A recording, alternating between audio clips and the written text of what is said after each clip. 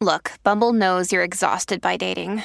All the must not take yourself too seriously and 6'1" since that matters. And what do I even say other than hey?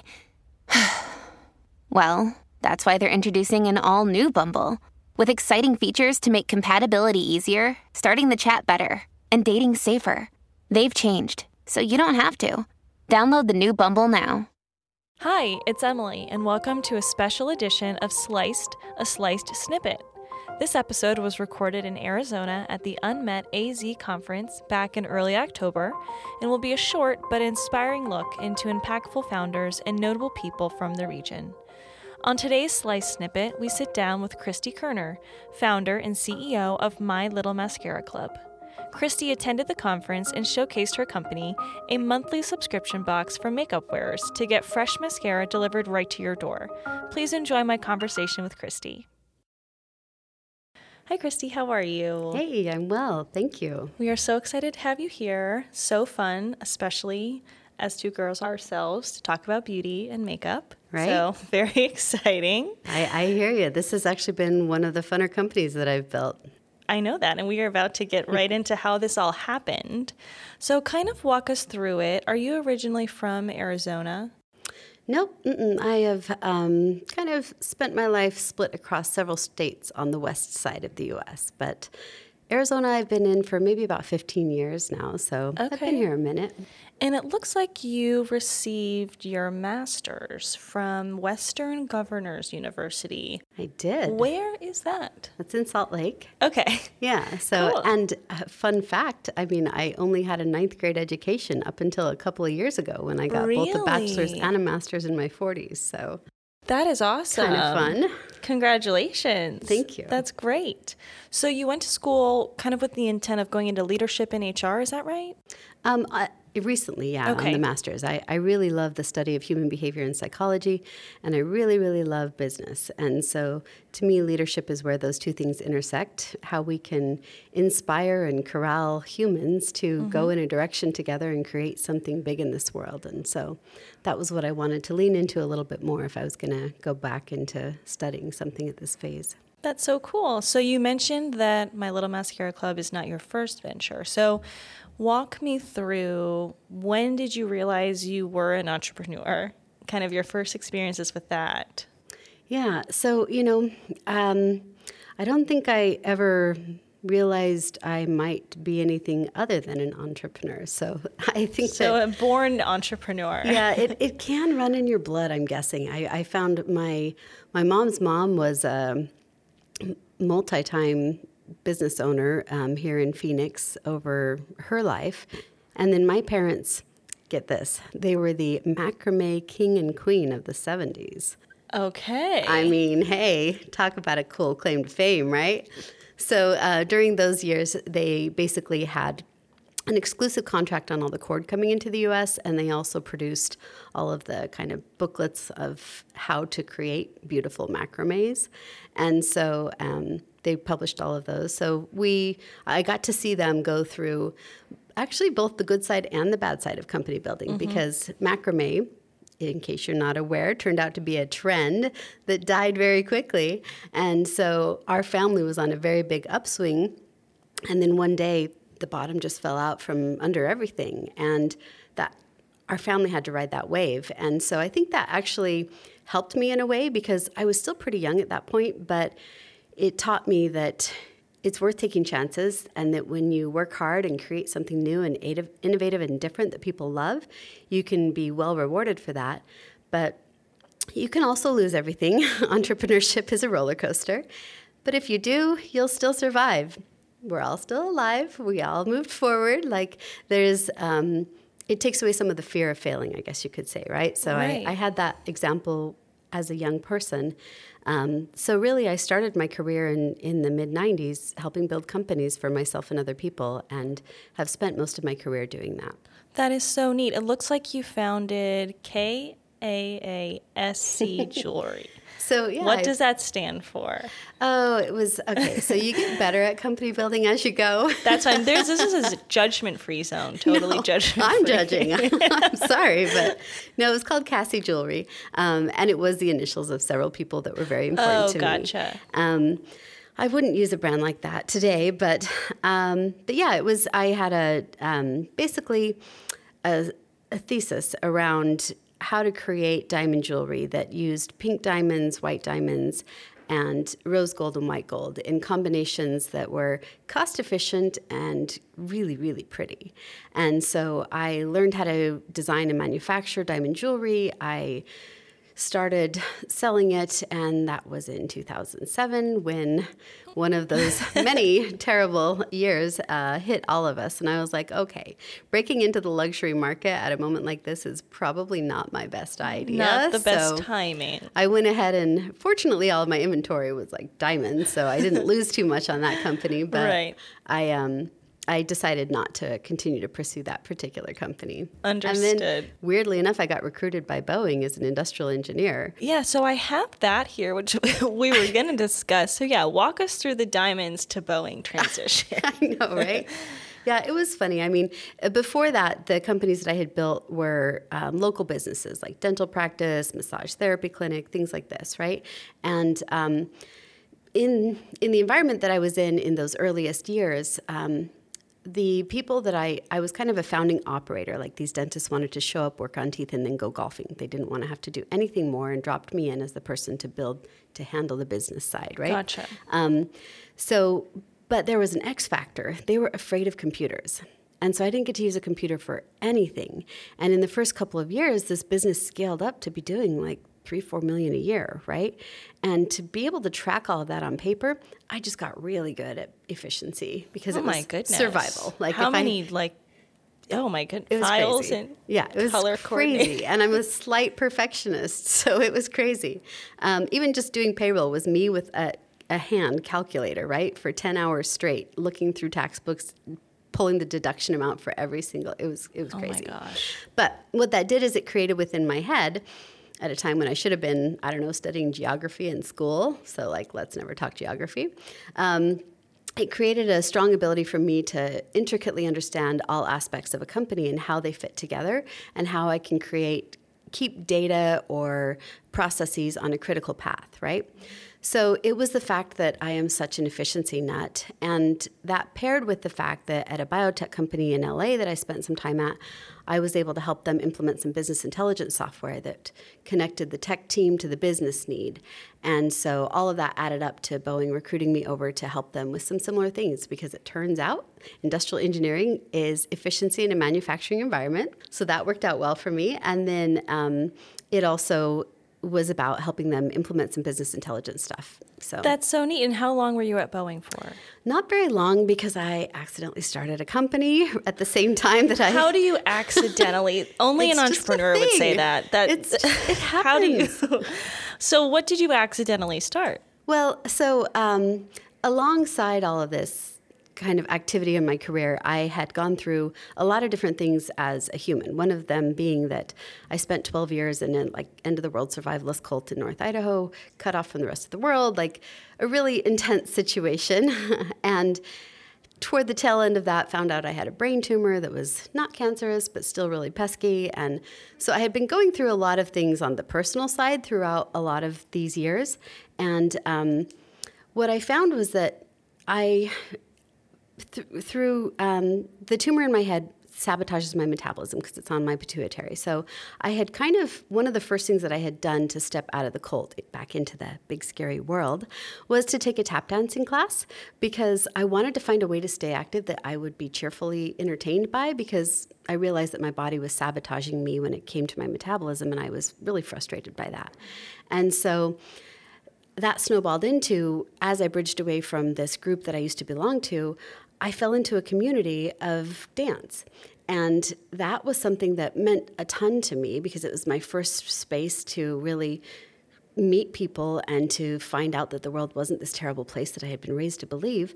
But it also was just something that is a really freaking fun way to stay active. Yeah. And so as my career progressed, and when I moved over here for the job at Boeing and was living in Arizona, I basically by then had studied and taught dozens of styles of dance. Started learning as an adult, so it's not like I'm crazy good at any of them, but I am a really good methodical teacher, and I do study dance and I have some coordination, so I can do some interesting things. So I kind of put together this curriculum where I could teach all my friends to dance. And that's so cool. Started hosting little events at my house where I would teach women how to feel better about themselves in life by moving in ways that were inherently feminine and beautiful. And I found that it really created a transformation from the inside out.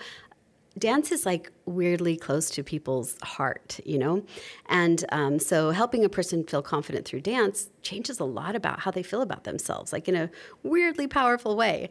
So ultimately that really took off, and I ended up with 6,000 square feet in Tempe that the news would call a playground for women. It was just dozens of crazy cool classes, fun ways for women to stay active, and created over the years a tribal following and a strong community around this effort, and ultimately created a curriculum that was licensed and taught at other studios throughout the U.S. and Canada, and had multiple locations and whatnot. So it was a really, my really mouth fun is open. company. I was just listening.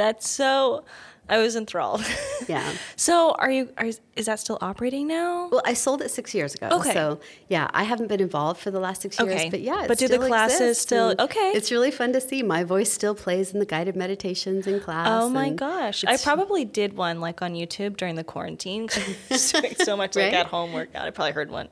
Yeah. That's so cool. But it was in, I think, 2013. So while I still owned that company, that I first encountered growth companies. Because if you are a company builder, it's not often, some people, more now, people encounter kind of the startup mindset from the beginning. But if you're a company builder of a more traditional sort, you just go build a company, you open a restaurant or you do, Main Street type businesses.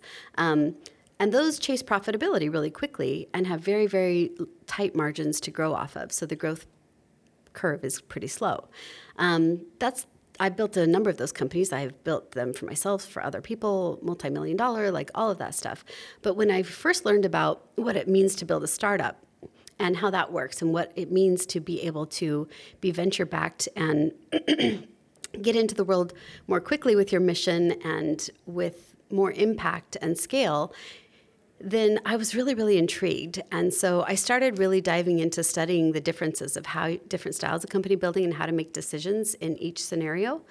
And that led me to the opportunity to run the Center for Entrepreneurship at ASU, which was really cool because there I also got to dive in even more to what does it mean to build a company? What types of companies do we want to build? When do you do one versus the other, and how do you do one versus the other, and how can we make this clearer for people so that they don't just go running down a path thinking that they're going to, build, a cupcake company for their local market and that they need a venture capital investor and a co-founder from day one, right? Right. Those things don't go together, but there are other things that do go together, and we can help them discern what's going on in this big pocket of chaos called entrepreneurship. And so that was a really fun phase too, and that led to many other things in which I've been more of a mentor and an advisor, helping a lot of founders here in Phoenix work together to grow their company and have the connections that they need and things like that. So neat. So you were mentioning with ASU kind of diving into different types of companies.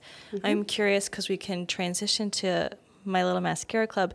Is this where you had the idea for something subscription-based? Was this kind of what led you to that? Yeah, definitely. Okay, that type of model. Yeah, exactly. Okay. I mean, for the last 5 years, there's a group here in town called the Startup AZ Foundation that's committed to helping founders just understand the bigger options out there, right? Mm-hmm. So if you have a repeatable, scalable model to your company, then let's talk about not just building $1 million company, because that's the big stars in our eyes that we get when we don't know any different. But what if it was a $10 million company or a $100 million company? What impact could you create in this world? What kind of a team could you bring into a culture and create jobs that they love? And what kind of impact could you create for your own family through something like that, right? So we help them understand how this all works. So I've stood shoulder to shoulder for the last 5 years with 60 different founders here in town, mostly subscription software company founders, as they've gone through this journey. And so I've had a first-class education is what I feel like, right? So in the back of my head, well, first of all, I was actually pretty comfortable I felt like as a grandparent, it was kind of like I could hang out with the founders on a regular basis and sugar up the whole situation, and then I go home and sleep really well, and they stay up with their crazy, chaotic kid all night, right? So I wasn't aching to start another company per se, but I knew that if I did, it would need to have that repeatable, scalable core to it, because to me, that's the only type of company that I would be interested to start right now. So one day, I guess it was a few years ago when I was, mascara. If you're a mascara wearer, you totally understand this, I'm not going anywhere without my mascara. I joke, but it's literally true. My phone won't unlock if I'm not wearing my mascara. No. Because it's like, who's this? Definitely not Christie Kerner. Like, get her out of here, right? So it's deeply connected to my sense of self, and it's something that's the kind of product that, A, intrigues me from a market perspective. But more than that, I realized, wait a second, what's happening here? Mascara, its one job is to hang out on our lashes all day, and it's notorious for not really doing that. So first of all, I was questioning that. Second, I was like, it's full of toxic ingredients, and we all just accept that because we just kind of go, well, at least it's not on my skin, so hopefully this will work out. It's just, there's this nagging thing with that I started to question. There's also this frustrating replenishment friction in the fact that mascara being a wax-based product, you wake up one day, you open it, and it's bad. You don't know when that day's going to hit, but it's going to hit, and you're going to try and use it. And it's going to be clumpy and dried out and nasty and gross. And you're going to have to throw away half the bottle because it just got dried out, right? And it's frustrating because you don't think about it again until 6 o'clock the next morning when you're getting ready. And this goes on 4 or 5 days in a row until you finally go, fine, I'm stopping at CVS, right? Like, I have to get it now. I'm not going to wait till I get to go to the Target or something like that. So as I started looking into the data, I found that mascara is a top-selling SKU out of everything they sell at CVS because of this problem. And I was like, okay, I'm not the only one that has this chaos in their life. I also had a strong hypothesis about a shorter, smaller bottle of mascara being the size that mascara should be. Not only is it easier to hold, you have better hand-eye coordination, you can get better angles, but it actually freaking right sizes it. You can use all of the mascara before it dries out and goes bad, and you throw half of it away.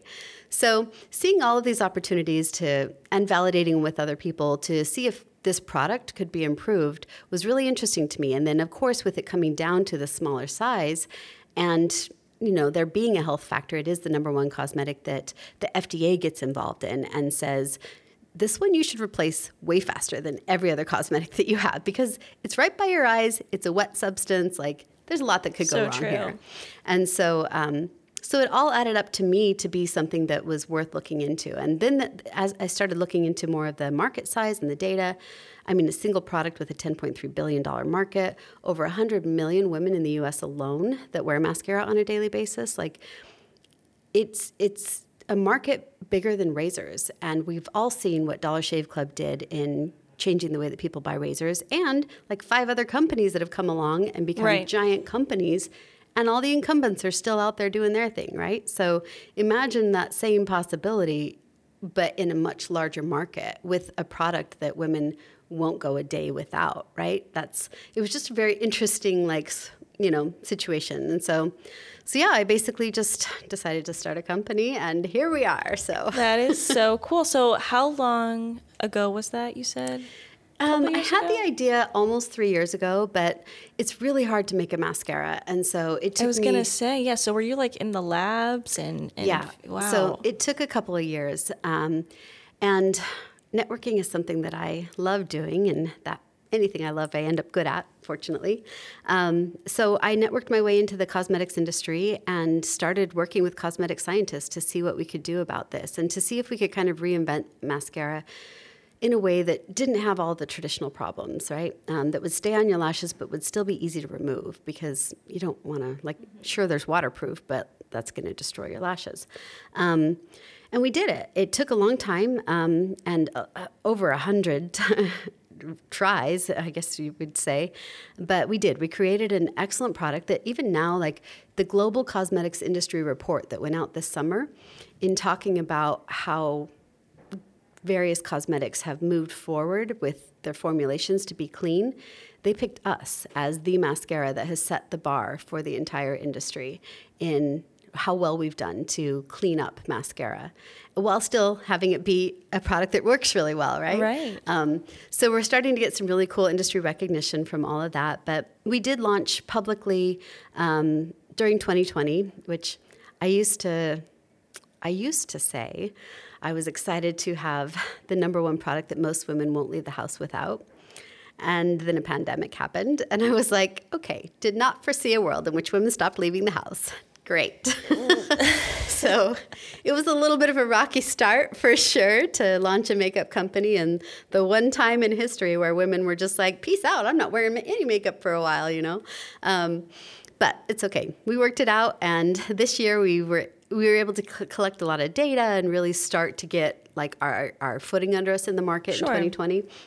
And then this year, as we've started to get some capital in, we've really started to grow, and it's been really fun. I mean, we've been starting to implement the deeper and deeper levels of our strategy, which for me, a consumer product brand, it wins, if you will, or finds success and depth through the brand experience, which is hard for a lot of investors of the software type to really understand, because it feels like an invisible squidgy thing somewhere, right? But what that means is that it's about creating community and creating loyalty and creating connection with your customer. And so we do a ton of stuff to surprise and delight, to uplift our customers. And again, with what I described, with my background, I am really, really passionate about helping women feel better about themselves in life. That's our mission. It's actually the same mission I've had with all three of the companies we've discussed. And I have a lot of skills to be able to do that. I've studied emotional intelligence with a lot of depth in order to get myself out of the chaos that I was dropped into as a young one, right? And so through all of our content, I love the fact that mascara helps women have confidence from the outside, because it opens up the conversation through all of our content, through all of our community initiatives, to also help them learn how to create true confidence from the inside out, and to be happier people and to create more peace between their ears. And that's honestly the mission that I'm really excited about. Our 2025 goal is to have mascara being delivered to 1 million women every month. And if we do that, I can't even tell you how delightful that'll be. We'll have 1 million women that every, one of the things that they do in our community is we send them a new mantra every morning that they say while they apply their mascara to try and start the day off on the right foot with a little self-love and focus on something good. That's so nice. Do you have a mantra for us today? I know it's putting you on the spot. Oh, you know what? Well, we have one that we put in the packages last month, and it says, life is tough, but I am tougher. Nice. I like that. That's pretty true. Simple. That's true. Well, that is so interesting. And I am curious, especially being a female founder and having done this a few times, what have your experiences fundraising been like? Yeah. Okay. So, it's interesting, because I would say that to try and define it in a way that is answering your question, I have never felt held back as a female in business when I show up and be a human in business. So, of course, in a couple of situations, I've had some guys that tried to hold me back or whatever, and I just got myself out of those situations because I don't have time for that crap. I'm too excited to go do fun, good things, right? And there's a ton of men out there that are so supportive of things. But the challenges that I have had are around the fact that my product doesn't connect emotionally with men. And so it's harder for them to get excited about my product initially. So that is, a male-female dynamic that has been a challenging factor for me. So I do focus a lot on the numbers and the business case and relating it to razors and the loyalty, trying to help them wrap their head around how much they love their brand of deodorant, I guess, how do I, right, to help them understand what this experience is like for the mascara buyer. So that's one piece that I have definitely noticed. If I if there were more women in venture capital, it certainly would open the opportunity for me to connect deeper with people as I'm discussing it. The other side of it, though, that's probably the more challenging, again, I don't feel like it's because I'm a woman at all, but it does put me in a minority situation, is that most traditional capital is aligned with software. Because software is typically the thing that is the most repeatable, scalable, right? And in consumer products, I would argue there are a very small amount of them that truly make sense to be on subscription. Now, we all know there are subscription boxes. I'm not talking about those. Those are a curation play, right? I'm talking about replenishment. And so deodorant has done it, toothpaste has done it, or toothbrushes, I want to say. Razors have done it. Coffee tries to do it. There's very few things that we as consumers get in a perfect groove of loyalty with one thing and need it every day, right? But I would absolutely argue mascara is one of them. But because there are so few, there's very limited times that an investor encounters a company like mine that really, truly makes sense to invest in. So that just means there's not a lot of familiarity with people investing in my type of company. So where they get tripped up is they look at it and they go, well, I don't know how to advise and support and help and connect a company like yours. So I don't know if we should be your capital partner, right? So I definitely experience a lot of what would be kind of the effects of being a minority or a niche type of company. So it's means that I have to, if they say you have to talk to 100 people to get to 10 that are relevant and potentially investing, right? For me, I talk to 100, I get 1.2 people that are relevant, So Right. It definitely creates a lot more work for me, but honestly, I love the work of fundraising because I love meeting new people and jamming out and talking about this business that I'm crazy passionate about and hearing their perspective and learning more and moving forward. So Sure. Do you have any mentors in the space? I do. Yeah, that have been able to help you along? Oh, for sure. Yeah, I would say on the fundraising side, oh my gosh, the community here in Phoenix amongst founders is so incredible. I mean, I was even able to go to, when I very first started my fundraising journey, a little over a year ago, I sat down with my friend Jamie Baxter, who has done so much to give back here and help teach people on fundraising. He's a founder of a very successful startup here in town. And I went to him and I was like, Jamie, don't repeat this. Here I am going to say it live in front of whatever. But I was like, I am realizing that I am scared to ask people for money. And I know I need to get beyond that. And so help me shift my headspace, right? And he was like, okay, that's an easy one. He's like, you are giving people the opportunity to buy part of your company. And you're going to go kick ass with this company and create something that rewards them in return. And he's like, there are only a handful of people that actually end up attaching to each company as it grows. And they're going to be your village. He's like, so you get to go and find who's going to be your village and your cheerleaders and a part of your little family that gets to someday look back and go, wow, we did it, you guys, right? And so that's the conversation that you're having with people are you going to be on my team with me, And if so, this is the cost to do that, It was just, he reframed the whole thing for me. It kind of took the fear out of it. Yeah, it was just, I'm not asking people for money. I'm, providing an opportunity, and we're exploring if it's a match and a fit between us, right? And so yeah, I've had amazing mentors, and I have a great bench of advisors that are formally a part of things that fit every core, every little piece. I have a gal that was in a leadership role at the world's largest cosmetic company through her entire career, who keeps me on the straight and narrow thinking about a makeup company because my background is very software. I was not going to ask this, but that prompted me. So you mentioned you accidentally started a company. Do you today still have little ideas that pop in? No, I try not to, man. Okay. No, so you're on the straight and narrow. You're locked in. Oh, yeah. Okay. Yeah, for sure. Yeah, I really think that, and in all honesty, again, I didn't know if I ever needed to start another company. And I don't believe that we should try and force ourselves to, because, the idea just has to, hit you. And if you try and force it, it's just really hard to have the gumption to see it through if it's something that innate you're just passion. Yeah, right. You can't absolutely. manufacture that necessarily. Exactly. Right. Yeah. But when you see a problem and it just looks like a golden path, I just saw it. I was like, mascara on subscription, a small mascara, cleaned up, done better, surrounded with this warm mission to help women feel better about themselves in life. I literally, in my head, I see a yellow brick road just to walk down, nice and simple, right? It's not anywhere close to simple. Like, it's so hard to build a company. But in my head, I have a very clear vision, and it's very easy to see, and I am very passionate about it because of what I care about as a human being. And so love it. Still at it. Love it. And that kind of brings me to my next point, which is there one piece of advice you would give somebody maybe just starting out in their journey, or maybe something you wish you knew when you got started? Yeah. Well, I will. I'll say, I used to talk about this a lot with the students at ASU because I think it's a hidden part of entrepreneurship that needs to be spoken about.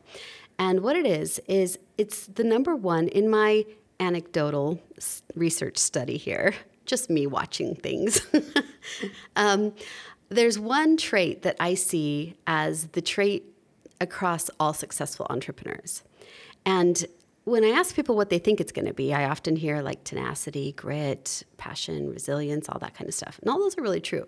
But there's a weird side to that where like when you pick something that it hits you and you're going to build a company, you just become obsessed with it. So all of that part is almost automatic because you're weirdly, unhealthily obsessed with it. Right. Obviously you have to have grit or you wouldn't be in this position.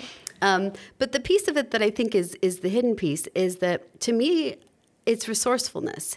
So the number one skill I think that we need to consciously have is resourcefulness. And again, I hope it's okay if I swear, just the ability to figure shit out.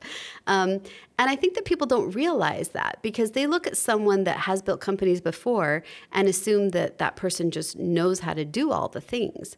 But here's the thing is when you're innovating, you're walking down a path that no one's walked down every time. So there's no manual on that every time.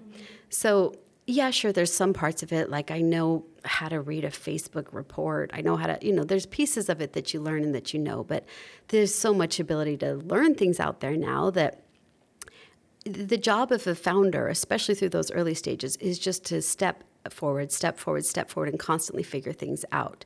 There's a movie called Joy, and in this movie, it's about this gal that was... she was an inventor, right? And it's a true story. You'll have to watch it. Oh, wait, yeah. Is this the one with Jennifer Lawrence? Mm-hmm. Yes. Yep. I haven't seen it, but I actually heard very good things. Yeah. Sorry, go on. No, so there's a scene in it where she's standing at the foot of her bed because she had a really disadvantage growing up. And she finally, as a young adult, is starting to figure out that she's an inventor and that she can get these things out into market. And it's going to freaking change her life financially in a significant way for her and her little one. And so she goes to her mom and she's like, Mom, you remember when I invented that dog collar when I was young? How come you didn't just help me patent that? Like that could have changed our entire family's last 15 years, And her mom just with a flat face looked at her and was like, I don't know how to file a patent. And that was that, right?